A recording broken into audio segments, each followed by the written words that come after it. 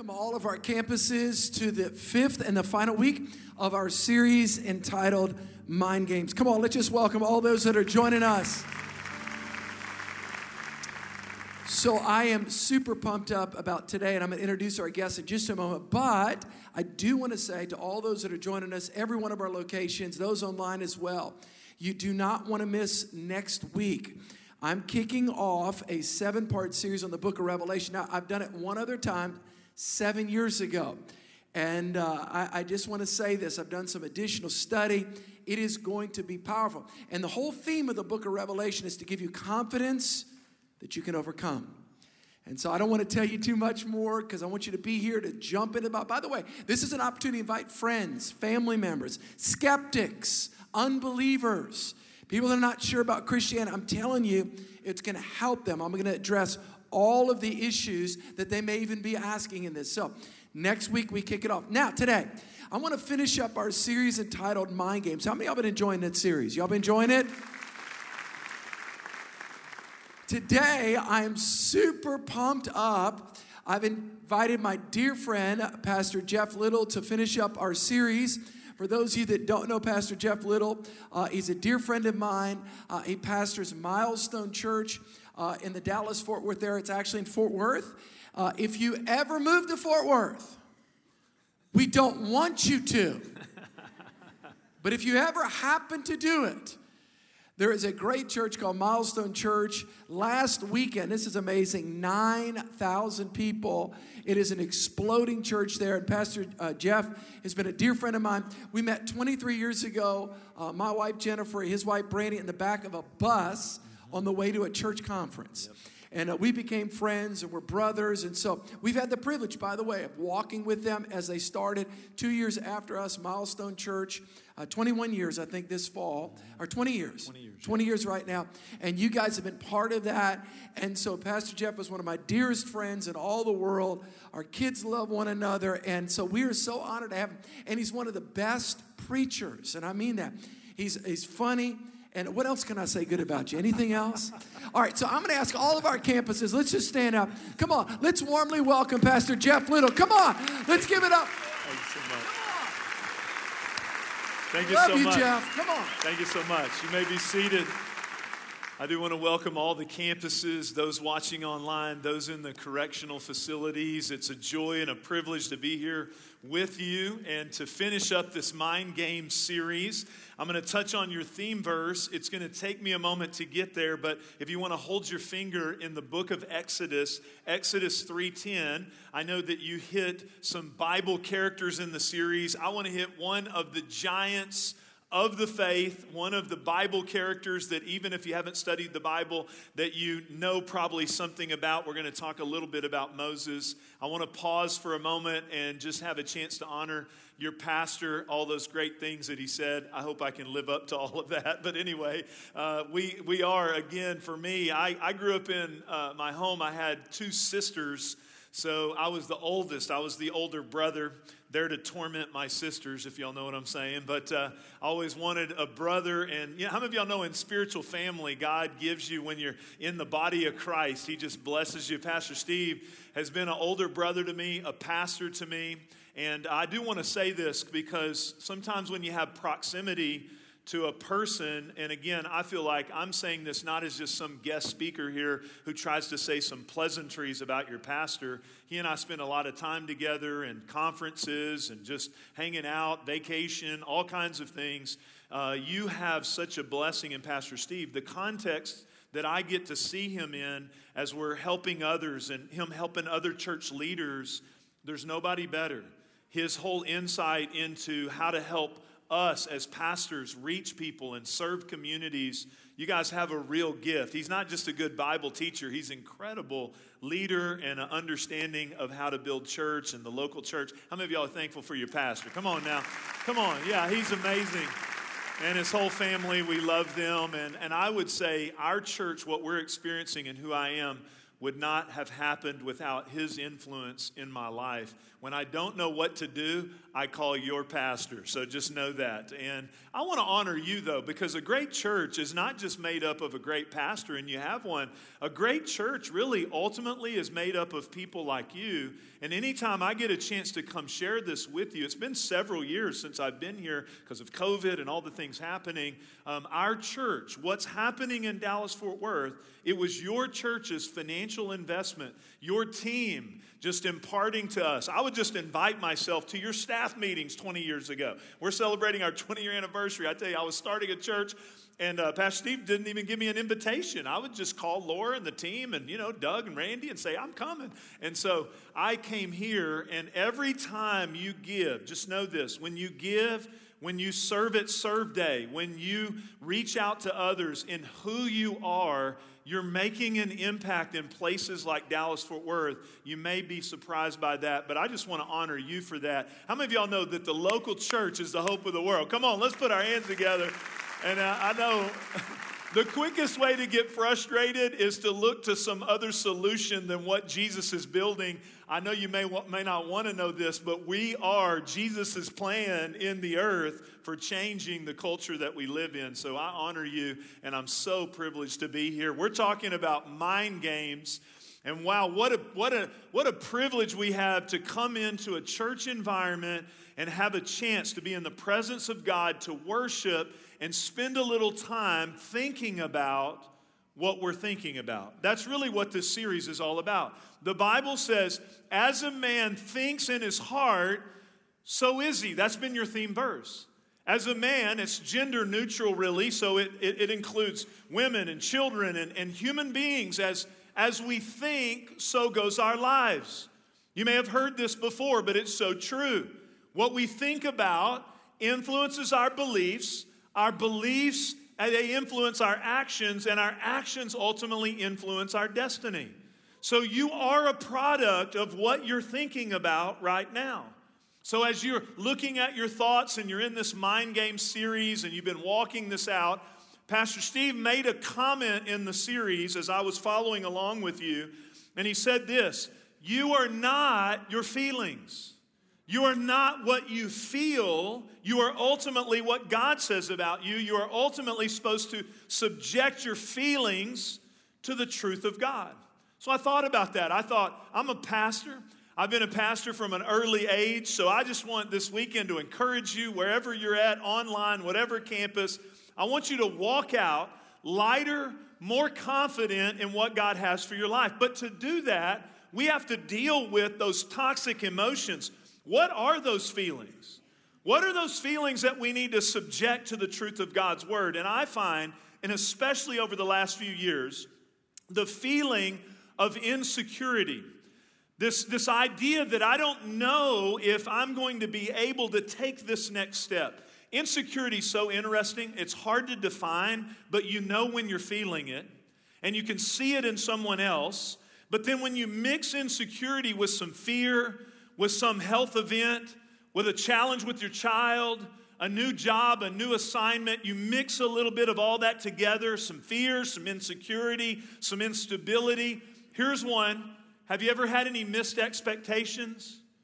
Wow, I didn't draw it up this way. This isn't what I really expected to happen. And every new season presents new opportunities to feel insecure. Now, a lot of us fake it till we make it, but all of us have that going on. And the truth is, it's what the enemy uses to paralyze you from what God has for your life. Do you remember the first time you felt insecure? I remember the first time that at least I can recollect when I felt insecure. It was at a baseball game. I grew up, my dad was my coach. He's 6'7" Texas man. And we played t-ball, like back in the day, you had your little ball on the tee and you'd hit it off the tee. And nowadays, because we're trying to, help everybody out, and God bless you younger folks now, that we try to soften everything for you. And we give you a little coach pitch, moment, like, here's the ball, kind of hit it. They didn't have that when I was growing up. You went from hitting it on the tee to a full-grown guy, probably too old to play in your league. He had a beard. He's up there. He's 6 foot tall, and I was a little dumpy kid, big head, kind of big old cannon head, kind of wobbled out there. And I got out there, and this guy's like huge, and he's throwing the ball, hitting the backstop. I'm like, this is not going to go good. And so I get up there, I kind of get in the batter's box. There I am. I'm standing, got my bat. Guy throws the ball 100 miles an hour. Bam! Hits me. I'm like, I'm done with that. I quit. I'm done. I'm out. I quit. This is enough for me. I go back toward the dugout. My dad, big 6'7" man, he looks at me. He tries to do reverse psychology on me. He looks at me. He says, boy, if you're going to act that way, you can sit with your mother.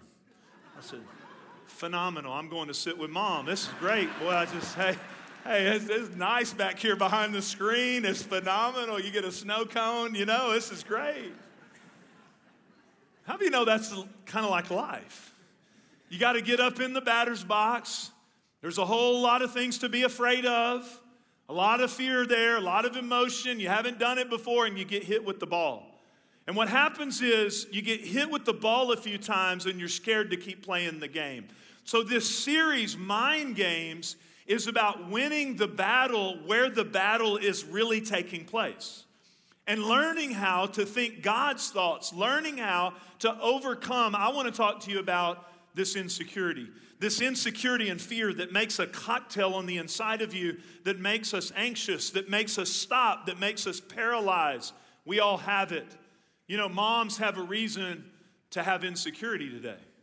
You have all the comparison of everyone around you, and I've never met a mom who doesn't feel at some level like she's not measuring up most of the time. Whether she works or whether she stays at home or whatever her responsibilities are, moms are beasts. I've never seen a woman, she comes up into the mirror. She's like, oh, I don't like what I see. A guy will come to the mirror. He's got hair growing out his back, his ears. He'll walk up there and be like, we're doing good. You know what I'm saying? But anyway. A mom's always like, are we messing these people up that we are responsible for these children? And yet today she has Instagram, so she has to have all of it. She's got to have the perfect workout routine. She's got to have the perfect clothing. She's got to have the perfect kids. She's got to have it all because she's comparing herself to everyone around the world in their highlight reel. And then she's got to have a perfect little blueberry scone that she made from scratch while the sun shines through the window. Hallelujah. And you deal with insecurity. Do you know men have insecurity too? Dads have insecurity. They don't like to show it a lot of times. You come into a church like this, men, I'm excited. I'm going to come and be a part of your men's night in the spring. And I've been sharing this theme with men everywhere that men have a scoreboard.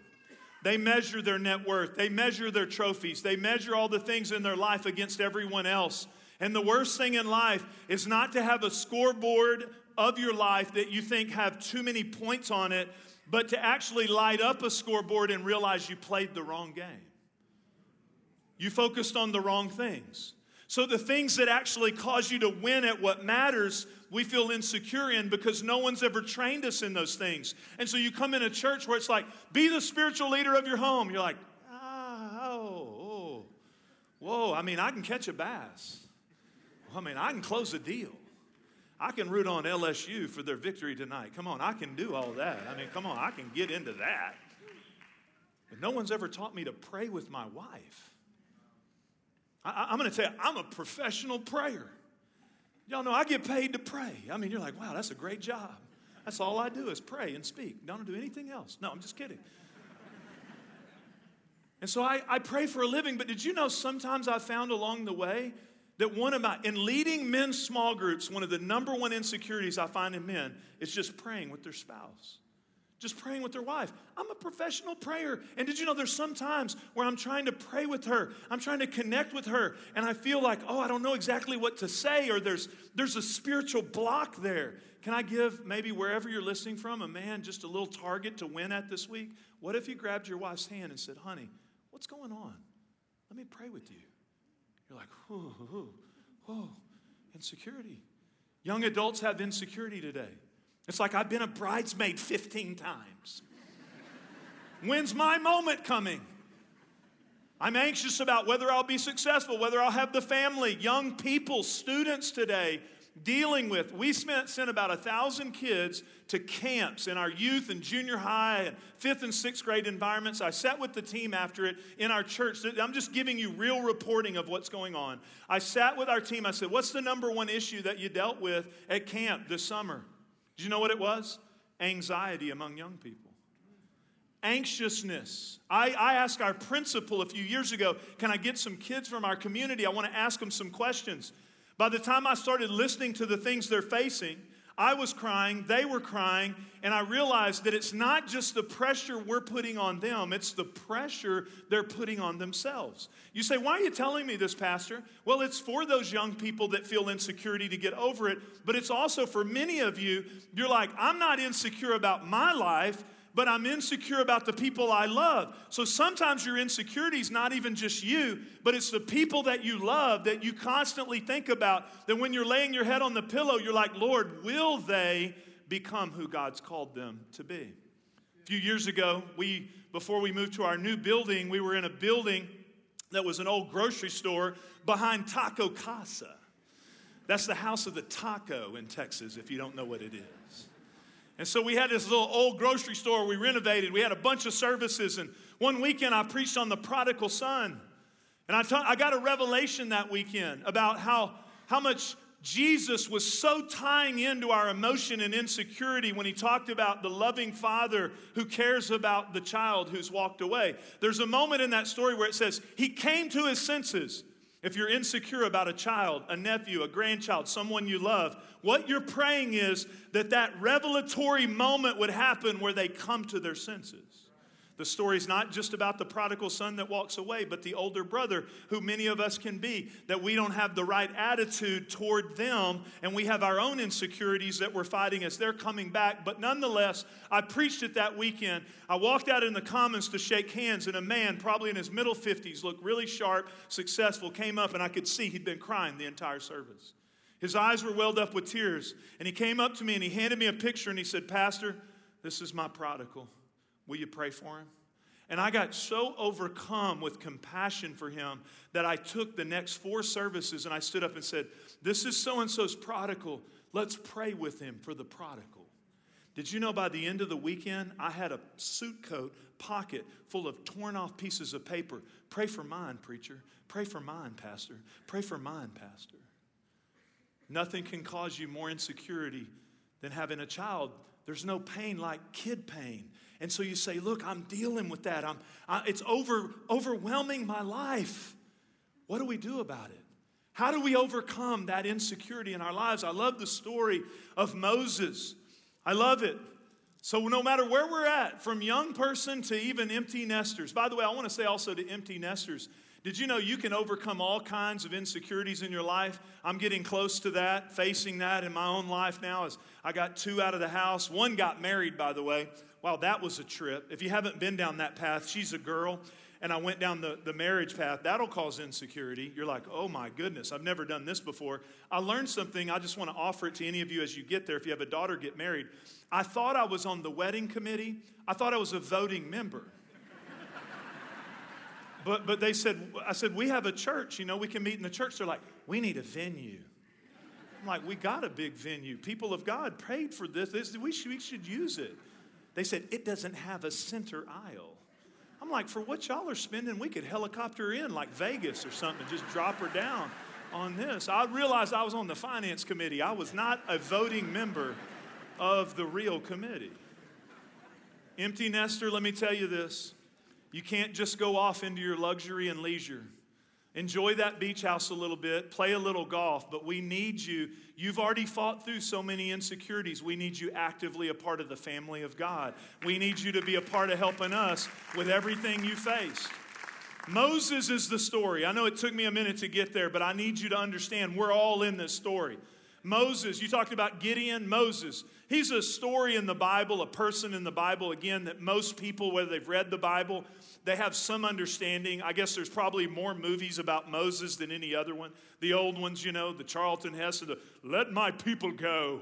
There's the Disney, all of that. And a lot of people know Moses a little bit. Like I know there were people in bondage in Egypt, and God set them free. And, of course, Moses is a type and a shadow of Jesus who ultimately delivers us. And so we know a little bit about Moses. All right, there's a connection to Jesus, but we don't really a lot of times know the emotional insecurity battle that he was fighting. And I got this from your pastor, but I've used it over and over. At this point, it's basically my own. But how many of y'all are thankful for the fact that we have a Bible that it's not an edited version? It's real people. It's their real struggle. And I'm so glad a big Bible figure like Moses, we can see his real story. Where does his story start? His mom, in a time when babies were being killed, his mom puts him in a basket in the Nile River. We see God's value on life. Same thing was happening in Jesus' day. His mom shows God's value for human life, and as a baby, she puts him in this basket. He floats down the Nile River. The highest power in the land, the Pharaoh's daughter, takes him, and he's raised in the king's palace. His Egyptian name, Moses, means son. His Hebrew name means drawn from the waters. If Moses had, wherever you're listening from, if Moses had a Wikipedia page, the banner over it would be chosen. He's chosen by God. He has every reason to believe that God has him, yet he fights and deals with insecurity. So many of us think, well, if God did this or if God did that, he's already done so much. It's really us working through the process of understanding the plan he has for our lives. This insecurity emotion can be toxic. He's chosen by God. And yet, what happens to him, he's raised in the king's palace. He eventually comes to the awareness that some of his people, the Hebrew people, were being mistreated. And he kills an Egyptian and he buries him in the sand. You say, what happens after that? What Moses does is what many of us do. For 40 years, he wanders away from God's plan for his life. Did you know sometimes your insecurity is not what you're afraid of that hasn't happened? It's what you've done where you think, I've lost time. Or I'm defined by that. I'm defined by that breakup or that mess up or that situation in my life. I want everyone to listen to me. Don't allow the enemy to stop you moving forward based on what you've done. You may have messed up, but the enemy wants you to think you are a mess up and to keep you in bondage to being insecure that you can ever be who God's called you to be. Moses did it. He wandered around. And then at 80 years old, did you hear that? 80 years old. I'm so glad that the Bible tells us that it's never too early for God to use you. It's never too late for God to use you. The devil will always tell you there's never an opportune time. But at 80 years old, there's a moment. It's called a theophany. You're like, man, that's a big word. What's a theophany? A theophany is a manifestation of Jesus in the Old Testament where there's a bush that catches on fire, but it doesn't burn up. And in that moment, God calls him into his destiny at 80 years old.